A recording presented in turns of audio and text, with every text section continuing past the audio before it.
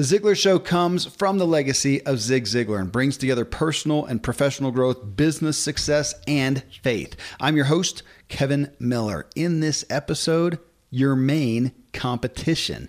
Interestingly, folks, that headline, when we recorded this, we broadcast it live on the Ziglar Facebook page with 5 million fans, and we had quadruple the number of live listeners ever. And so far, it looks like the viewing of that video is going to be more than any video we've had on there. So interesting that title was so popular, Your Main Competition. So here's what's coming up. Zig Ziglar brings us a 2-minute message on the 3 options your prospect has for your product or service. They can do business with you, or they can decide to not do business at all. And 3, they can do business with a competitor. So your competitor is not just other businesses that offer a similar product or service to yours. It's also just doing nothing. And that's a big possibility for a lot of us who have products or services that, while maybe important, are generally not super urgent. So to give us personal testimonies to work with, I asked Ziglar listeners this question: what's your business? What's your product or service? And what is the main competition or deterrent for people buying what you have to offer?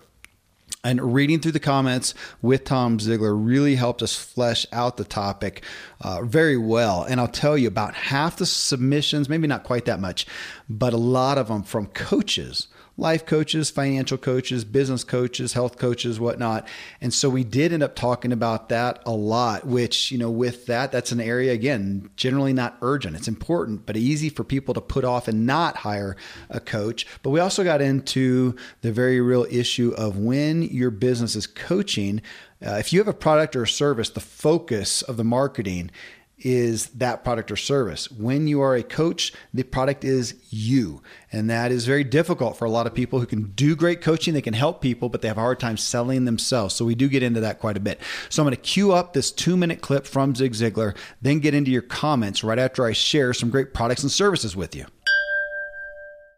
I'm a foodie and I enjoy learning about the process that brings great foods and beverages from idea to the table. And then I like tasting them and learning the nuances of what creates the most significant tastes, from coffee to cheese to distilled beverages. I did a tequila tasting in Mexico, and recently bourbon. Heaven Hill Bottled in Bond bourbon really impressed me from the story to the taste. I grew up in Kentucky, where horse racing and bourbon are famous, and I got introduced to Heaven Hill Bottled in Bond bourbon. It's produced by Heaven Hill Distillery, which has been and still remains family-owned since 1935. And I'm impressed with the bourbon's ultra-rich, smooth taste. And right on the bottle, it states that this bourbon is 7 years old, which is actually 3 times longer than what's required to be certified as bottled in bond. I feel with beverages, the longer the prep, the better the taste. Being a bottled in bond product means it must pass a list of 7 requirements that set the standard for this quality bourbon. So look for it at your local store. Heaven Hill reminds you to think wisely and drink wisely. Another day is here, and you're ready for it. What to wear? Check. Breakfast, lunch, and dinner? Check. Planning for what's next and how to save for it? That's where Bank of America can help. For your financial to-dos, Bank of America has experts ready to help get you closer to your goals. Get started at one of our local financial centers or 24/7 in our mobile banking app. Find a location near you at bankofamerica.com/talktous. What would you like the power to do? Mobile banking requires downloading the app and is only available for select devices. Message and data rates may apply. Bank of America N.A., member FDIC. Brian Flanagan introduced me to the term homeostatic balance several years ago. The natural law of homeostasis says that an organism stays in perfect balance until acted upon by an outside force. The outside force causes the status quo to be disrupted and the organism becomes out of balance. We rarely take action until we are out of balance. Once we are out of balance, we will take the proper steps to correct or right our balance. When the sales professional shows the prospect where he or she is out of balance, they have upset the homeostatic balance. I am not advocating that we knock the prospect off balance. We must discover where there is an imbalance and point this out in a convincing manner. In essence, this makes our prospect uncomfortable or unhappy with his condition or situation, which means you are now in position to make a sale because your prospect now wants to solve his problem.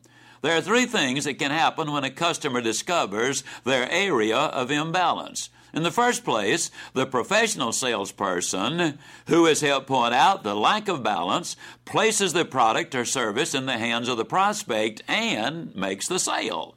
In the second place, the prospect discovers their imbalance, and if the salesperson doesn't ask for the order, over a period of time, the prospect regains balance and forgets they were ever uncomfortable. This is disastrous because the prospect is not doing very well, and neither is the salesperson. In the third place, when a prospect discovers they are out of balance and the salesperson doesn't ask for the order, many times the competition comes in and asks for the order, writes the prospect, and makes the sale. Then everyone is happy but you. All right. Well, Tom, as people who are listening to the podcast, they will have just heard Zig's two-minute or so message on selling, on competition, and on those three options that anyone who has a need. So if I have a need for personal or business development and I come to Ziglar.com and look at the upcoming events, option one, I can buy from Ziglar, or I should say Ziglar can sell me and I can buy their product or service. Option two is I can just decide not to do anything, which in personal development, that's probably the biggest competitor, is just doing nothing. I don't get around to it. It's not urgent. It may be the most important thing in my life, but it's not super urgent. Number three is I can see a similar business or personal development event somewhere else happening and I can buy from there. So buy from a competitor. So those are our three. I think the one that we generally miss though is that middle one, is people doing nothing. There's so few purchases we make in today's world that are that urgent. You know, whatever it is, it can always be put off or forgotten about. That's right. And the easiest thing is to do nothing unless it's an emergency, right? Unless you've got a critical need and it needs to go that. And so many people in sales and in business, your product or service isn't necessarily an urgent need, right? Yeah. Certainly with what we offer at Ziglar with personal development and business training and coaching and those kind of things, if you've been waiting for a while, it's easy to wait a little bit longer. But the reality is that until you make a change, you're going to keep getting the same results. So there really is urgency.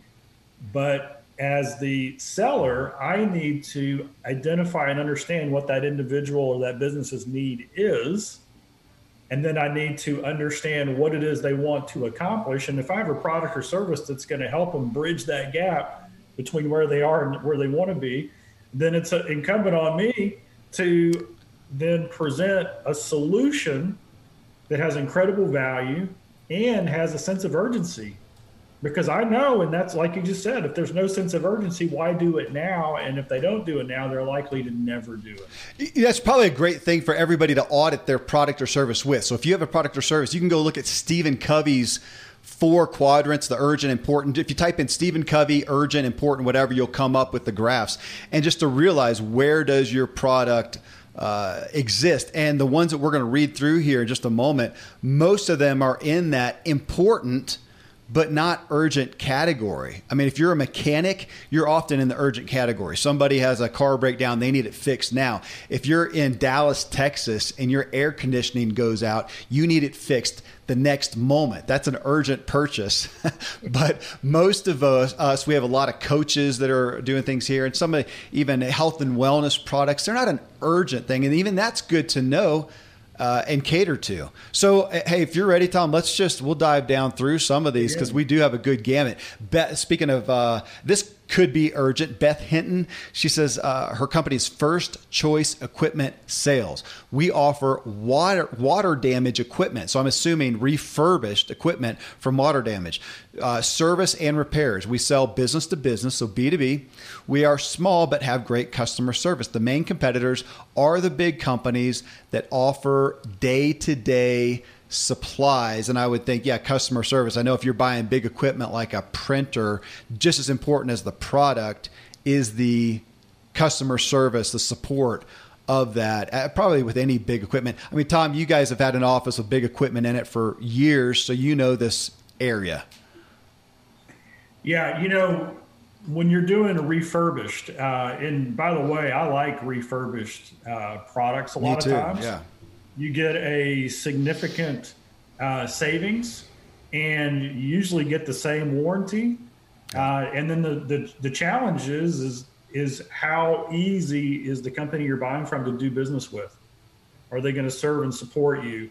And so if you're leading with your customer service experience, that's a huge advantage. And so what I would say in that situation is, and this is a great sales opportunity for everybody. So everybody who's listening to this, what are the 3 to 5 objections that you get almost every time? We should, in business, in selling, we should know that. We should know that right offhand, because if you've been doing it a while and you've made presentations to a number of prospects, you're going to see the same things over and over and over again. And so how do we, what's our competition? Our competition is the mindset or the belief that buying something new at a higher price is going to be a better value over time. And why is that? Well, there's a thought that says if it broke down before, it might break down again, which, in what I understand from refurbished, that's not it at all. A lot of times somebody bought the wrong solution. So they end up returning it, and it's perfect. It's just not in the same box, and they might have to rebox it or whatever. And so if that's the objection, what are you going to do in that initial conversation to put them at ease about that? I mean, do you have a 30-day money-back guarantee? Do you have the same warranty as the original had? How do you price compare? What kind of testimonials do you have of people who've been doing business with you, who've purchased multiple times? The best testimonial of all is when, and this is what we found at Ziglar, is when there's a hiccup in the initial transaction, right? Things don't go as planned, but the support and customer service win them over for life. Our best clients that we've had are the ones where, we didn't intend for it to happen, but something went wrong. There was a miscommunication. We didn't get the shipment out on time. Whatever the case was, the client let us know, hey, we're disappointed. And then we overwhelmed them with experience in a positive way, and we earned back their trust to an even higher degree. And now they know that, hey, there is no risk with doing business with these guys, because no matter what happens, they're going to take care of us. Yep. Hey, you said trust. I don't know how many times in there, and that's my number one thought here with Beth. Water damaged equipment and competing against the big companies. So often people are prone to go ahead and spend more, just go with the big known company because they don't want to mess with it, and trust.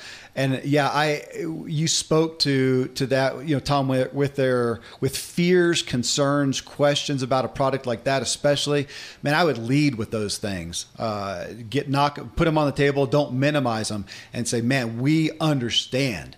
We understand the fear, the concern when you're spending that money. That's why we XYZ. And then you said it. I think nothing speaks better than testimonials. Man, if you're going to have a testimonial from a company like Ziglar, if you're selling office equipment to Ziglar, I would do whatever it takes to get a testimonial from Tom Ziglar with a link to his website that shows that this is a legit, recent, real person testimonial, and just knock the trust out of the park. Cindy here has one on coaching, and I'll tell you, about half of our submissions were from coaches of different varieties. She says she's a life coach. She also has a book, podcast, and a new support group. She does one-on-one life coaching. She has her podcast, workshop, support group, book. People have a negative view of life coaches, is what Cindy feels. Much of this has to do with those who are coaches but have never been to school or are attached to an MLM, and she means a multi-level marketing company. Even though my one-on-one is free or donation-based, people aren't sure it's worth their time to work one-on-one. Sometimes therapists talk down about life coaches, and so people think we are quacks. I have past clients who have done well and sent people to me or talked well about me on Facebook. Since I don't charge, I wish I could sell more books to bring income into my home. Man, I know, Tom, you're chomping at the bit to hit some of those issues because you work so much with coaches. Right there, she lays out some things that I know are big issues for a lot of coaches, and I know you have a lot of answers. I've got a lot of opinions on them, but on those too. But you go ahead and hit it from the top. Yeah, that's a stacked and loaded question. So part of let me just talk about coaching. First off, at Ziglar, we do a lot of coaching, and we have a couple of hundred coaches that have come through, and we've taught them the coaching process. We've given them coaching materials. We've been a part of helping them grow as a coach, teaching them a specific process. And so I want to be really clear that that's a real issue, is people saying, hey, I'm a coach, come see me. And yet they haven't studied it. They haven't learned from the best. They may not have a background that kind of lends it towards that. And what do I mean by the background? Mainly what I mean is that they're coaching in areas that they shouldn't be coaching in. Like, I know a lot about mental performance. And so I work with athletes occasionally. But you know what I'm not going to do is I'm not going to build a customized training physical regime for them. I'm going to refer that to somebody else because that's not my area of expertise. And so that's the challenge we have, is people who are coaching out of that. And another thing about coaches is coaches are not therapists, and they're not counselors, they're not psychiatrists, and they're not psychologists. And so we really caution our coaches to stay out of that. When somebody needs truly professional help in one of those areas, then we refer them. We're like, hey, you know what? That's a little deeper than what we do. It's different than what we do. Mm-hmm. And so then how do we separate ourselves, and how do we position ourselves in a correct way? The first thing we do with our coaches is we say, hey, let's build on your strengths. What's your track record? What experience have you overcome? What's your skill and expertise? Were you a business owner? Were you in law enforcement? Whatever the case was, that's where you want to start. That's where you want to start building your own coaching practice. Number two, if you're the right person, you got to have the right program. And that's where credibility comes in. And so a lot of people, they don't get into coaching because they'll say something like, well, I'm not a famous movie star. I didn't write a book. I didn't land my plane on the Hudson. I didn't win a world championship. Those are things that, to me, don't make any difference, right? Just because I won a world championship doesn't make me a great coach. Mickey Mantle, maybe one of the greatest hitters in baseball ever. He was a terrible batting coach. And the reason he was a terrible batting coach is he did everything by feel. I mean, when he got hot, nobody was better. But when he got cold, he didn't know why he was cold in the hitting process. Most of today, you will be indoors, likely your home or your office. I am as well. Even with my treks out into the woods, I spend a lot of time inside. And we're going to take about 20,000 breaths. According to the EPA, the indoor air is 2 to 5 times more polluted than the outdoor air, sometimes up to 100 times more polluted. At my studio, we have heat being forced through old ducts. I walk on carpet full of years of junk. No idea what's floating in the air that I'm taking constant gulps of. The solution is an air purifier, and Air Doctor is just the best.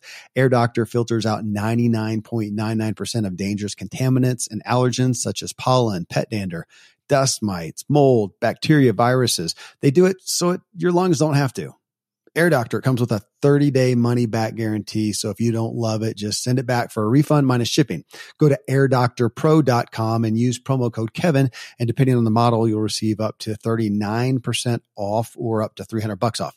Exclusive to podcast customers, you will also receive a free 3-year warranty on any unit which is an additional $84 value. So to get this special offer, go to AIRDOCTORPRO.com.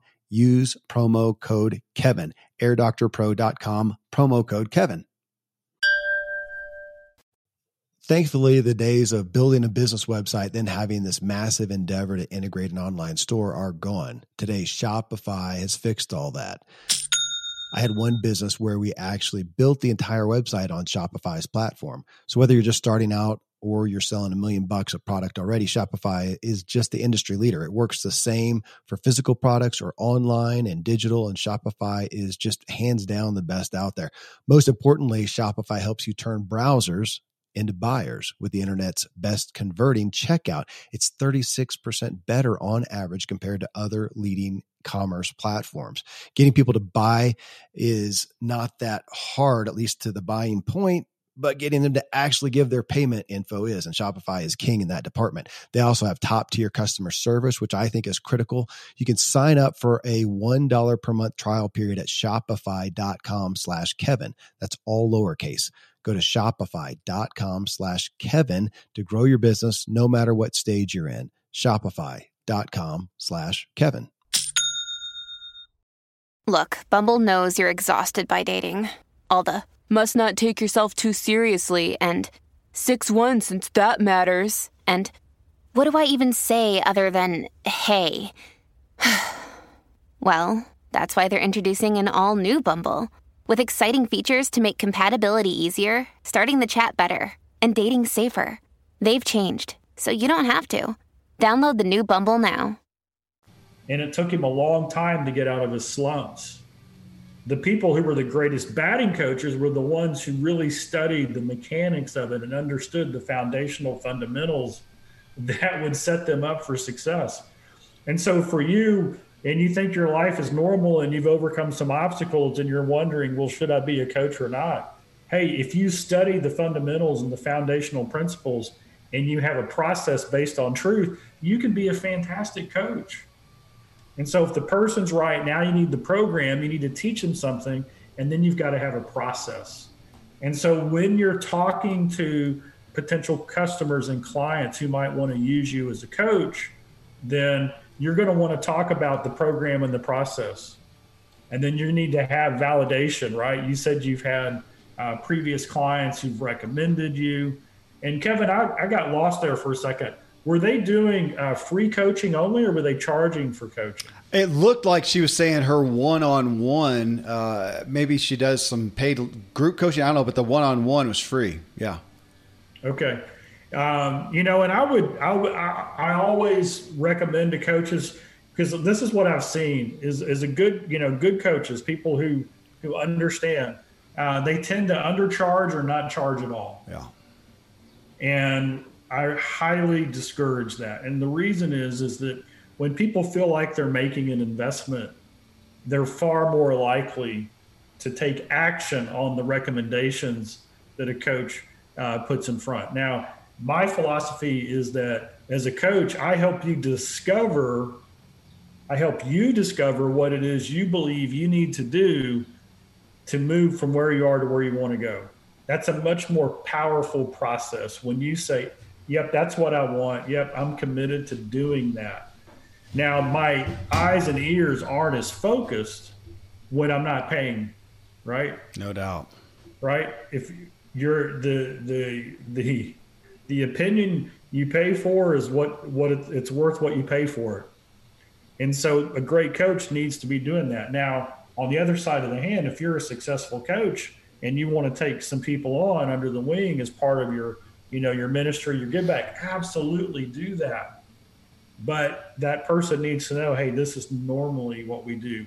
Now, what we teach is a lot of times the initial strategy session, the discovery session, that's complimentary, right? Because we want to get them involved and get them in on it. And so I don't know if I answered all of your questions, but you've got to really focus in on, hey, this is the process that I follow. Here's the program that I do.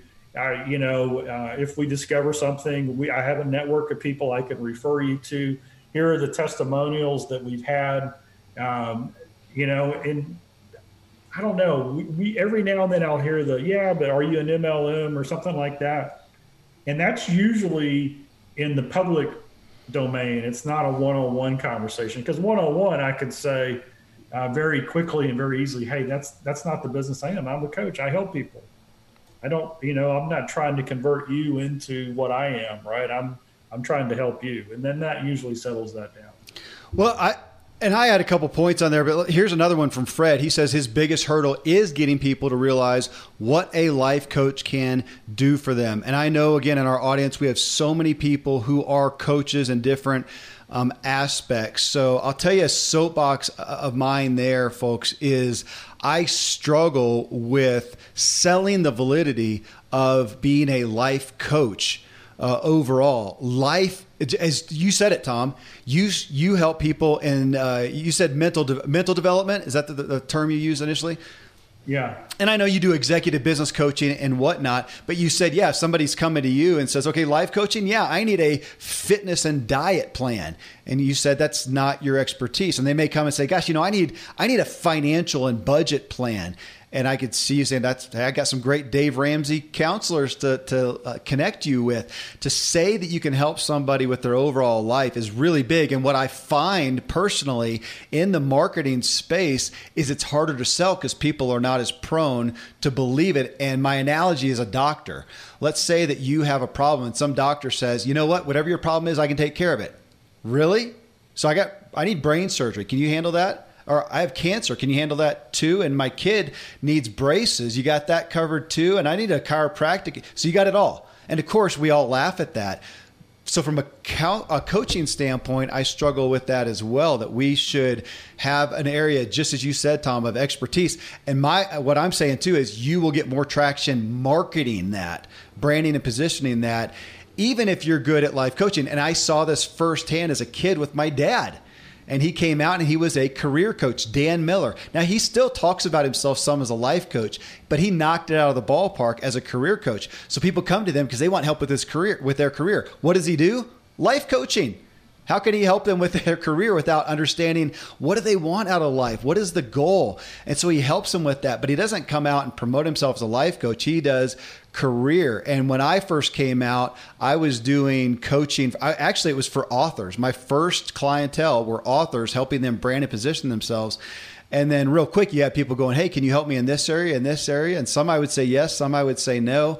So, from there, and then also, I did want to hit on, what you said with charging, because again, I saw it with my dad. He started off in a church and then he went out and started selling his coaching, but he'd have people come from church and go, hey, Dan, can you help me? He says, sure. And I won't even charge you. And I remember him coming back home frustrated. He said, those people don't show up.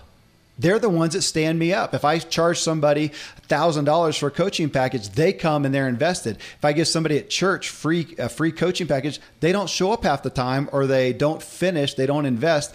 And he says, I'm going to charge them no matter what anymore. If they don't want, if I don't want the money from them, I'll give it to charity. But I'm charging them, just as you said, Tom, because they need it for the investment. Though I also feel, just as you do too, man, I'm not going to.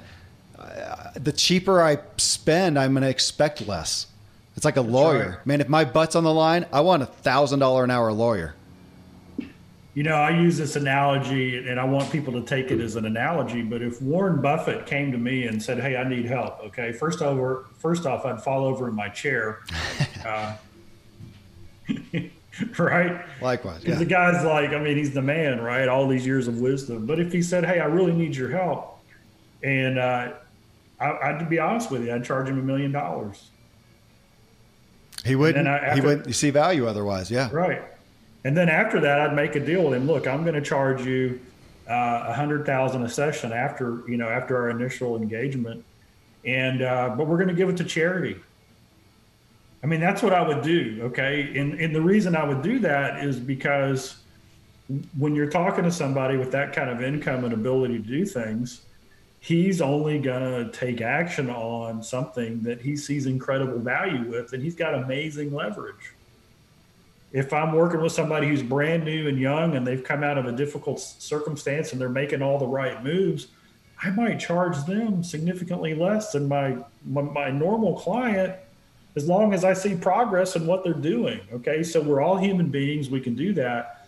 The point is that until we see value in what we offer, and the value that we offer is life-changing value. How can we put a price tag on an improved relationship or better health or peace of mind, good sleep, or moving towards your lifelong dream or goal? Those are things that are priceless, and yet we have to, because we've got to earn a living and everything else. And I would say this: more coaches get in trouble not charging enough than they do charging too much. Agreed. And I realize that's hard. I remember when I came out, I charged $60 an hour, and then I went up to $100. And every time you feel nervous, but then as soon as somebody signs up and pays that amount, you realize, hey, I'm a $100 an hour guy. I'm a $200 an hour guy. I'm a $300. I remember when I think I was making $300 an hour and told you, and you said, Kevin, that should be $500 minimum. I mean, it's just, it's a different economy, and we got to grow into it. Friends, you are listening to The Ziglar Show and this episode on who is your competition. And in your business, you do have competition, as you're hearing. It is doing nothing as well as other competitors out there. How do you stand out? What reason do you give for people to do business with you? Again, you're going to hear us talk about some of the resources, but Zig Ziglar's Secrets of Closing the Sale, top of the heap. If you've never read it, go to Ziglar.com, click the online store, go find that book and read it not once, but, well, as Seth Godin did, read it 72 times. Coming up next, we're going to just dive right back into the comments and open your eyes to more of some of the real world issues people are dealing with competition and their products and services. Well, excuse me, here's Robin. She says, I'm an independent consultant with Arbonne. If you don't know that, that's a skincare line, and it is MLM, multi-level marketing. Our last show together, Tom, we talked about Mary Kay, which was one that Ziglar was highly involved with. And you said with Mary Kay, they are not a skincare company. They are a personal growth company. Is that what you said? Something along those lines? Yeah, a people development company. People develop. And I would say similar thing with Arbonne. So Robin says, I'm an independent consultant with Arbonne. We have been doing clean vegan skincare for 40 years and have a vegan nutrition line. We're proud of our B Corp certification and our list of 2,000 plus never allowed ingredients. My business is flourishing, but would do even better if people understood the value of network marketing. Sometimes people are skeptical and say no before they actually know what they're saying no to. And she said, as far as competition, she says that I would say some of the seemingly lower price, similar products that contain filler type ingredients that cause them to be less effective, possibly harmful, and they don't last as long. Like you say, I'll take a high priced quality dark chocolate over a typical candy bar any day. And I think she's referencing me talking about that literally. And that's a big can of worms there, Tom. It always reminds me of the commercials we see. I always think about the Super Bowl because I don't have regular TV, so that's about the only time I see regular commercials. And how seldom do we ever see a product or service on a Super Bowl commercial that says anything to the quality, because people don't tend to believe it or to respond to it. We generally respond to image and trust and credibility. And so going to this, I hear what she's talking about, but yeah, to sell against those, are people really going to buy and spend more because of a better quality product? They should. Some do. I do. There are some things that I absolutely do. But man, you still got a lot to deal with in regards to the image that you're selling there. But also, Tom, probably be a good time just to give some commentary to MLM. MLM, multi-level marketing. People know it as network marketing. And as you know, it's a great business structure. It is a great, legitimate business structure. And it has a dramatic amount of negative baggage over the years. My personal soapbox, to say that word again, on it is because we have people, unfortunately, get involved with some of these companies and they are not products or services that person would actually pay the retail price and buy themselves. They're not avid fans. They're in it as a business opportunity. I see that as a mismatch. If you're promoting a business through network marketing or multi-level marketing, and you would not be a customer on your own paying full retail price, there's a mismatch and an incongruence. Yeah, I agree. I love the network marketing concept, the MLM concept. And, you know, you can research and read all you like, but it usually boils down to a couple of things. Did the product or service that the company represent, is it true? Is it real? Does it have value? Does it create a higher level experience? Are there life-changing or you know, testimonials from people who have seen the benefits of it? And there's a bunch of companies that fit that model. Mm-hmm. But the thing that I really look forward to is when you join an organization, what is the primary motive for coming in? Is it it's gonna be easy, and in a couple of months you're gonna be wealthy because everybody's gonna do it, and so it's a lifestyle and a money-making opportunity, and you know, a lot of them are, and they provide that as part of it. But is that the focus? What I've seen is that the people in the industry who are successful over time, they're really in the people business. And so what they found is a life-changing product or service that they believe in passionately, that's had an impact on them. And then they know that when they bring people into their organization, it's their responsibility to develop them to be successful in business and in life. Because here's the reality. You can have the greatest opportunity in the world, and if you recruit someone in and they're having basic challenges with life, they're not going to last long, right? I mean, if you're having relationship problems or health problems or whatever the situation is, you have a self-image problem, a mindset problem, whatever that challenge is, it's going to be difficult for you to be successful week over week, month over month, year over year. And so people who build great organizations, they take on it as their responsibility to provide the development that their people need to flourish. Now, not everybody takes advantage of it. Not everybody will plug into that. But you look at over time, you look at the organizations that did very well and the leaders who've done very well, that is what I call the scarlet thread that you'll see every time.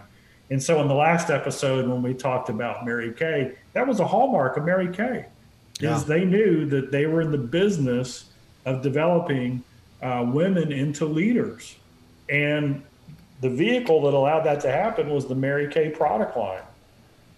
And you see, that's a little bit different approach than, hey, let's go sell, let's make money, let's get everybody in and ride this wave without the development.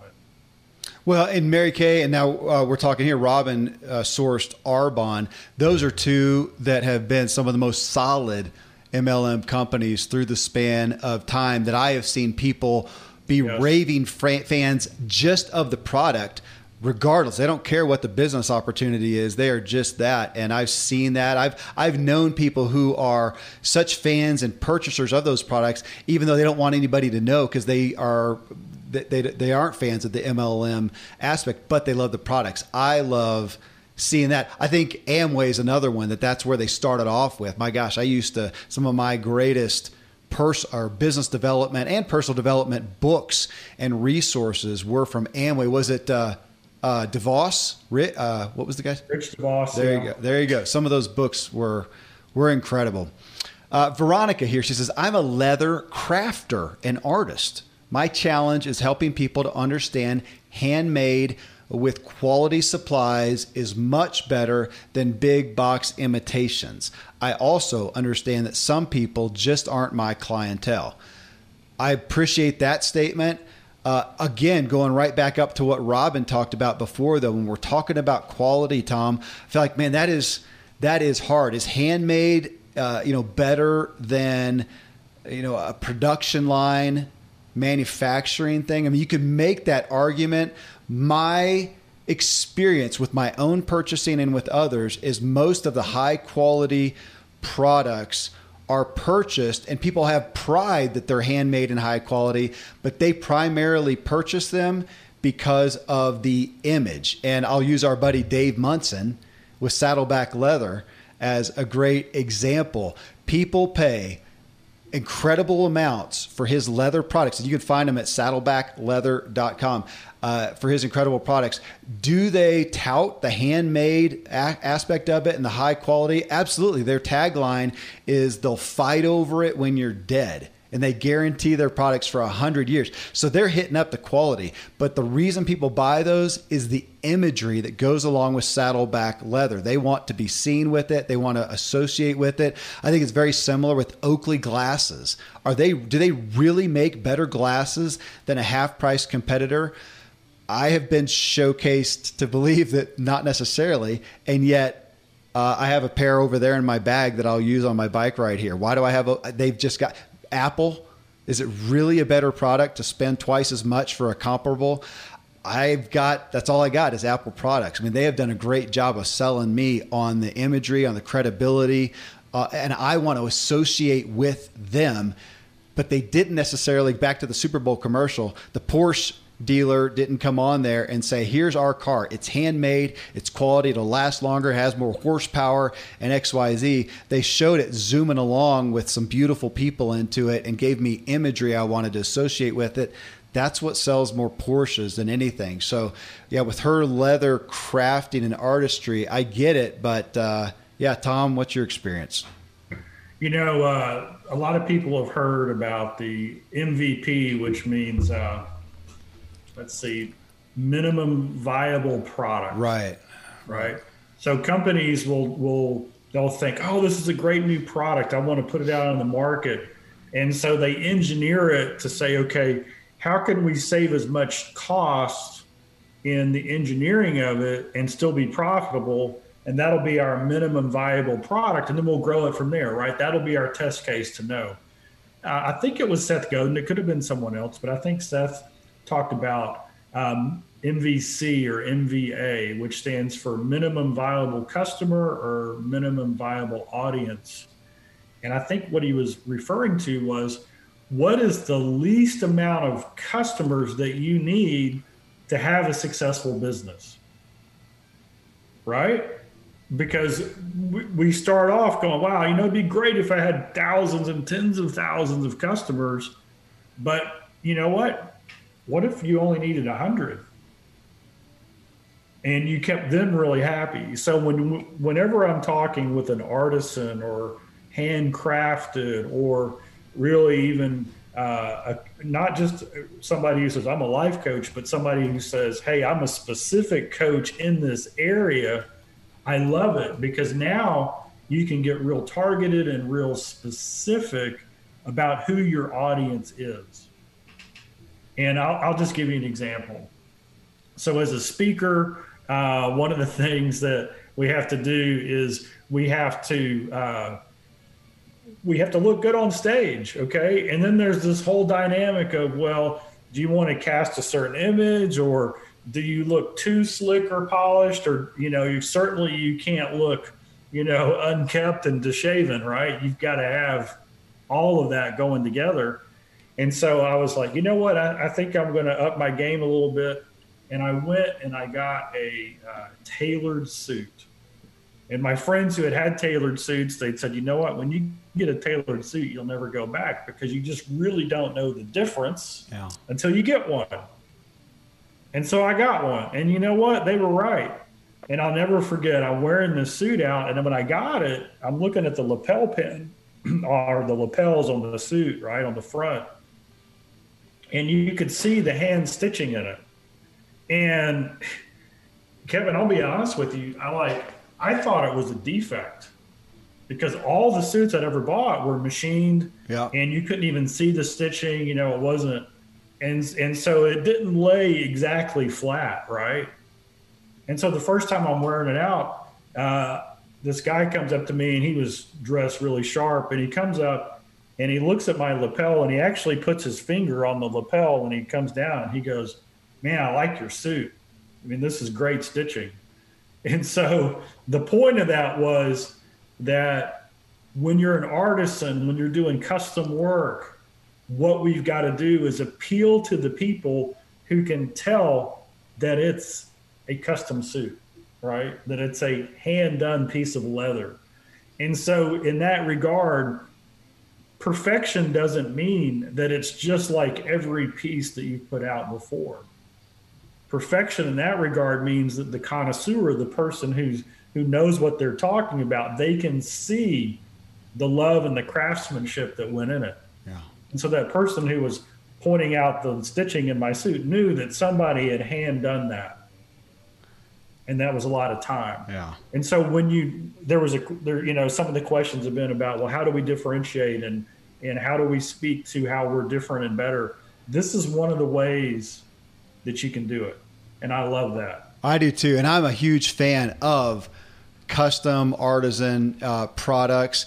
And for you, Veronica, to make raving fans out of your clientele and inspire them, motivate them, incentivize them to promote you is absolutely legitimate. I've got a friend, Brent Trout. He owns Mountain Man Soap, and I will not use anybody else's soap but his. And it's natural products. It's all high quality.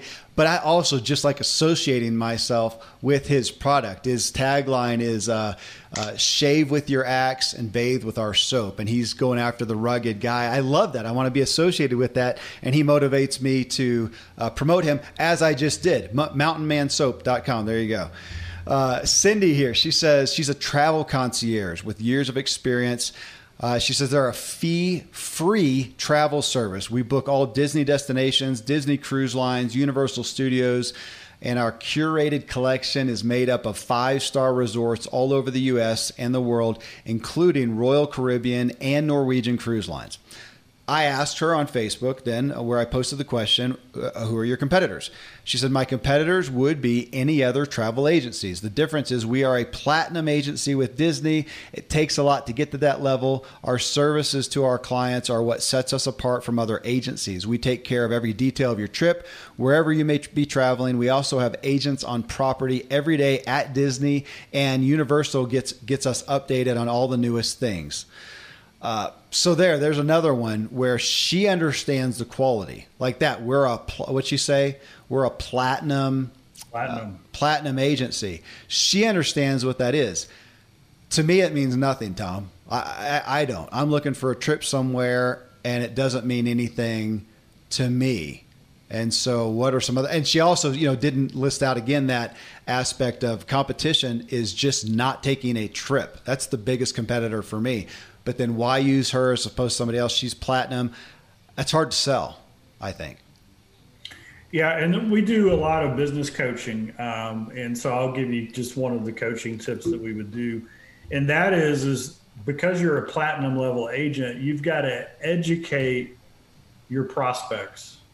And one of the greatest ways to educate your prospects is a simple 1-page or 2-page white paper or flyer or something like this. And it could be as simple as saying, hey, the 7 keys to picking the right travel agent, right? And key number 1 could be, does your travel agent get, updates every 24 hours from, and you mentioned the resorts that allow, and then they take that information and personally respond back to the people they know who are going to be in those locations to get that information, right? Because a generic travel agent or somebody who's brand new or not experienced isn't going to have access to that.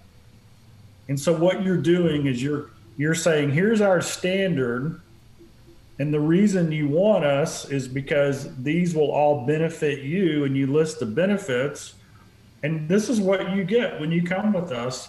And by the way, if you're thinking about going with somebody else, just ask them these questions. Do they do that? And then that differentiates you.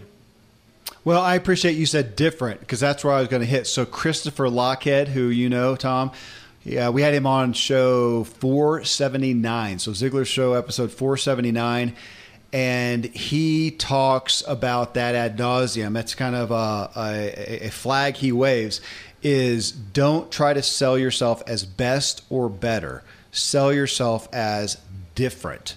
And it's hard to do, especially if man, my product or service it literally is best. And he's saying it's just, people don't, it's not as believable as saying, look, it's just different. Here's what you get when you work with XYZ. Here's what we do that's different. And you can even let clients tell the people that, hey, I used to work with this travel agency. This is what I experienced. I worked with, Cindy and hers, and oh my goodness, this was the difference. Let them say that as well. But just to what you said, Tom, what's different? What's a differentiating factor? I think Dad talked about it in the book, Secrets of Closing the Sale. But when he was in sales early on, he had this idea. He called it a marriage contract. And it wasn't really a marriage contract, but what he told the prospect and then the buyer is he's like, look, we're getting married. Now, this was figuratively, not literally. And he said, hey, you're going to enjoy this. And you know what? You're going to get incredible value out of it. But as the person who's delivering this to you and as the organization that's standing behind, we're getting married. We're going to support it for the rest of your life. I'm here, right? I'm not a one and done. I'm in a relationship with you, whatever you need. So if you're a platinum level, whatever, one of the best ways to say, hey, we're different is, what's it going to be like when the trip's done? What's it going to be like a year after you got the handcrafted piece of leather? What's it going to be like when your initial product or service experience is done with the provider? Are they going to stay in touch? Are they going to offer you extra value? Are you going to be part of a club or a membership? Are you going to get future offers at a little bit better value because you're already a customer? What are you going to do? And then what happens is the more we raise the standard of what we're going to provide, then the more loyalty we get when we provide it. And so better, best, different. How are we different? Because we're getting married. I mean, this isn't a one and done, one night deal. This is a relationship that we want to earn over time. Yeah. Yeah, it reminds me of where I had my teeth cut long ago on the lifetime value of a client. And somebody coined that. It may have been the Raving Fans book or Crown the Customer, which was from the Sewell Cadillac folks. I think they're in Texas folks. But yeah, it was the lifetime value. But not only you knowing the lifetime value, this isn't a one-time shot, but your best profit, your easiest sale and most profit is from somebody who sold before, but letting them know. Yeah, just as you said, Tom, letting them know, look, I am here for the long haul of marriage. That's a great perspective. Here's two, Tom, that I'm going to put together because I think it's the same issue that they're talking or that would benefit them. Mason Scott, he says, I'm a State Farm insurance salesman. We offer different types of policies that help people protect what they love and who they love. Our main competitors are several other insurance agencies, big and small. Everyone needs insurance, but not everyone wants to pay for that much for insurance. This is evident with people constantly saying the price is way too much money. That's why we don't sell on price, rather on value. Jennifer, real quick, a different product or service, but I think it's a same relevant point. I sell short-term rental management for Vacasa. We have a higher commission rate than local companies. And also people think they can, competition-wise, people think they can manage their property on their own and pay no commission. So with that, Mason's saying insurance, sometimes it's hard to just talk people into the value. It's easy just to not have insurance. And we're in a time right now where, in America, you have to have, you're supposed to have liability insurance for your automobile. You should have health insurance, and there's a lot of people who don't, which means if you have a catastrophic issue, or even not that catastrophic, you're going to have a catastrophic cost, and you're in big trouble. Obviously, when we have life insurance, property insurance, liability insurance, things that some people have, some people don't, and they sometimes don't see that the need is enough, especially for the amount of money. And what Jennifer's saying, here she is with the rental property management, and some people just try to do it themselves and don't see the value. So back to Zig's initial message to us at the top of the show, where he talks about the value or the necessity sometimes to poke that problem, to poke that hot spot, and to say, look, this is, with insurance, Gosh, I mean, it's a fear-based product, which I don't like. The reality of that, it is a fear-based. Well, it's a what if, but it's true. What if you don't have life insurance?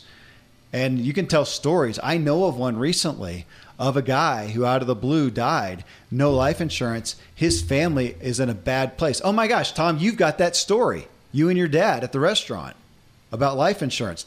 Tell that one. There's a great, play this clip for your life insurance sales. Yeah. So I was, only been working at the company for a few years. I was probably like 26, 27. Dad was speaking in Atlanta, Georgia at an event. By the way, it was probably a network marketing event, since we talked about that earlier.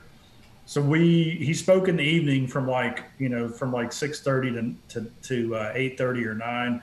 We didn't have dinner because we were there and I was selling product. We got out of there about 10 o'clock, going back to the hotel, and Dad says, "Hey, do you want to stop and get some dinner?" So I said, "Sure," right? Because I'm 25 and hungry. And we pull off the road and we go into a Denny's. So it's Friday night. It's probably almost 11 o'clock by now. And so Denny's was open. We go in, we sit down, and this nice lady comes over, and gray-haired lady, and she takes our drink order and she says, "I'll be back in a minute." And as she walks off, Dad looks at me and he says, "Oh, son, what a shame. An insurance salesperson didn't do their job." And I said, "What do you mean?" And she said, he said, "Look, she's probably close to 70. It's 11 o'clock at night on Friday night. Do you think she really wants to be here working?" And I said, "No." And then he looks at me and he says, "Son, I can almost guarantee you that 20 or 30 years ago, an insurance salesperson sat down with her and her husband and he didn't make the sale." And that's when the value of insurance really hit me. So to me, you talk about it's fear-based. I have a little bit different take on it. I don't think it's fear-based. I think it's people are only comparing the cost and what it does now on the very, very low chance that something's going to happen to them. Whereas the way I like to look at it is, how much do I love my family? True. Right? And I would do anything for them. And so because of that, what I want to do is I want to find the best protection for them that's financially, it makes sense. And so this is where I don't think there's one solution. I think there's different, people are at different places in their life. But I'll tell you this, the people who, I'll just mention term insurance. It's so inexpensive. It's so affordable. It's kind of like the no-brainer. It's like, if you don't have it, unless you're totally set and wealthy and have no dependents, and you don't need it, then golly, you got to go check into that. But it just reminded me that the greatest insurance salespeople that I know, they have this unbelievable conviction that they're setting up families for success no matter what happens. And if you've ever talked to an agent who's been in a little while and they have delivered a death benefit, and they have that right heartfelt conviction, a lot of them will break up, right? They'll tell you that it was the most life-changing thing they've ever done, was to be there for a family in a time of need. So I'm a big believer in this. I want to take that concept and that feeling and emotion into the next one. I do want to just real quick refer to Jennifer, where she's talking about rental management.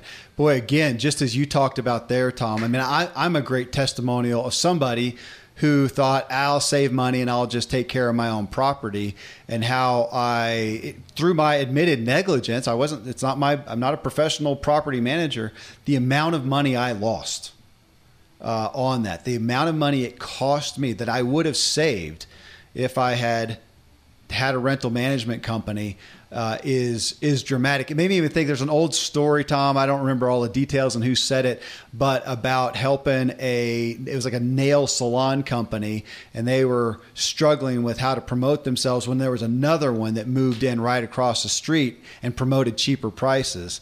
And the solution was that they then put a sign up that said, we charge more, we fix cheap nail jobs. Yeah. Let's go back to that rental management thing. Yeah. A lot of times, and this is education again, let's say you own a property and there's these different management companies in the area and there's a standard rate, and then there's this one boutique that charges more. Well, how does the boutique justify that? Well, you've got to educate your prospect, because what do we want at the end of the year? We want a total net increase of take home for me, right? I want the maximum. So short-term rental, the problem isn't the percentage, whether you pay 10 or 15 or 20 or whatever the going rate is. That's not the problem. It's how many days that thing's vacant. And it also can be, depending on the market, the type of tenants that come in and who could potentially do damage or cause other issues. And so having the right agent, the right group representing you who get maximum days of use and also are very careful about who they rent to, those are a winning combination. So if I own a rental property that I'm hoping that's going up in value, I'm going to be all ears and hearing that. And then we give them a chance, right? So do they really deliver what they promise? That's just the way life is. Yeah, that is excellent. Hopefully that helps both Jennifer and Mason. I got one more here, and this one's just another heartfelt admission. Timothy Driver, he says, I'm a financial coach. I help individuals and families get out of debt by changing their financial behaviors so they can leave a legacy that will impact the life of others for years to come. They are already in debt and struggle with paying a coach to help them get out of debt. So I asked him about his competition. He says, I went through the Dave Ramsey Financial Coaching Master Training and became a preferred coach. Found out several other people are in the area who did the same thing, and their competition were referral based. And the individual would get, he said, 3 coaches within that area to choose from. And I've seen that. You get, they give you some options. He says, I only received 5 referrals in 5 months and only talked to 2, and neither wanted to move forward. I paid $150 a month and got nothing. So I stopped being a Ramsey preferred coach and have tried to do this on my own and have failed to get a single client. I even went through a Michael Hyatt platform program and still nothing. A lot of money has gone out with nothing to show for it. Now, I read that candidly, folks, and we are huge Dave Ramsey fans and huge Michael Hyatt fans. Had them both on the show. Those guys are exemplary. They have incredible businesses. And yet, I'll say to both of those, with all due respect, they can't make your business happen for you. At the end of the day, if you are a coach, you're selling yourself. Doesn't matter, again, what you provide. If you're the best, even how different you may think you're going to be, you are selling yourself. And that is, to come back to coaching, Tom, that is the issue that I see people struggle with. It's why you have the Choose to Win coaching program, because, there are so many people that can help somebody. If they're sitting across from a client, they can absolutely help them. The problem is getting a client to sit across from them, because the amount of marketing that you have to do, and you have to sell yourself. If I'm selling a coffee mug, the focus is the coffee mug. And we're going to talk about that. Dave Munson that we talked about, Saddleback Leather. He's talking about his products. Here are the products. And he's talking about their merits. The moment you become a life coach, you're the product. And that's very difficult. And a lot of people are not equipped to do that. You spoke to that somewhat before, as we were talking about, coaches, Tom. And you've got to be comfortable selling yourself. And in this, I mean, we know the Dave Ramsey and Michael Hyatt, their stuff. I mean, we have people go through those who have then gone on and done incredible things. But here with Timothy, it sounds like there's some issues, with selling yourself, selling your credibility, gaining trust with people. You're at Sales 101. This is Secrets of Closing the Sale as a classic need right here. Yeah, I understand completely. I've had a number of, through the last 5 years, conversations with people who contacted me directly and said, hey, I'm thinking about becoming a Ziglar Legacy certified speaker, trainer, and coach. I'm thinking about becoming a Ziglar Choose to Win coach. And I'd say, well, why is that? And they would say, oh, well, with the Ziglar brand, it'll be easy. I'm just starting. I hate to burst your bubble. The Ziglar brand will get you the conversation, but the people are buying you, right? The people are, what you just said is 100%. And so what we've done in our system, especially with our Choose to Win coaching system, is we actually, if you get a prospect, if you want us to, we'll sit in on the call with you. We'll actually help enroll that person for you, because that is a learned skill. Learning how to convert somebody from an interested prospect into a customer, that takes some training, some skills, some learning. And if you've never done that before, it can be foreign to you. So that's one of the things that we offer. But at the end of the day, and this is also for everybody on our platform who wants to be a speaker, who wants to be a trainer, who wants to be a consultant, any of those things, if you're out under your own brand, or if you're licensed to carry somebody else's brand like ours is, it's about building the relationship. It's about winning that trust. And it takes some time. And so a lot of times, because there's not a lot of opportunities, because I'm not having a prospect call 2 or 3 times a day, which you get in a corporate environment, you get discouraged, because it just takes a certain amount of trying this and trying that and getting comfortable with before you can get into that. And so we do everything possible that we can to help our people through that process as fast as possible. But it's tough. I mean, it's tough. Well, and you also bring to light just that getting the certificate, all your expertise, getting certificate, all this stuff is, I'm going to say, subservient to, can you sell yourself? And that's where coaches, I think, just don't understand. I mean, this comes back. There's so many analogies, Tom. You know that. The author who gets a book publisher to publish their book, and they think, man, I'm going to arrive, and then counts on the publisher to sell their books. Big disappointment. Doesn't happen. You are going to sell your books, which is why in today's day and age, publishers want to see somebody who has an audience already, so they know that there's going to be book sales done, because they know that they're not going to be the ones to sell it primarily. And another thing that I feel I might be getting a little bit from you, Timothy, is you are looking at the value you can provide. You know the value of financial mastery and whatnot. But the average person, they don't want to manage their money. They don't want to budget. They don't want to change their behaviors. They just want money and hassle-free. They want the result. And I wonder, are you talking about the result? What's in it for them? What's at the end of the day? They want to get on with I want to get on with my life. I don't want to mess with money. And, to focus on, hey, this is what you need to do. You need to watch the perspective. I'll never forget a client I had. She was mid-60s. She was a personal trainer, and her focus was working with her peers, people who were in later years, and helping them. This is what she said. I want to help them be more flexible and have core strength. And this is how I do it. And she would speak those. I finally had to say, you know what? Nobody cares about being more flexible. Nobody cares about core strength. Those motivate you, but these people don't care. What they want is the results of that. They want to be able to get up out of a chair without pain. They want to be able to get down on the floor with their grandkids and play without pain. They want no pain when they lay down at night so they can get a good night's sleep. Those are the things that they want. Now, you can help them get that through flexibility and core strength and whatnot, but we can't come out and sell flexibility because nobody cares. They care about the end result. And this is one of those things you can hear 100 times, and it's still so counterintuitive to all of us.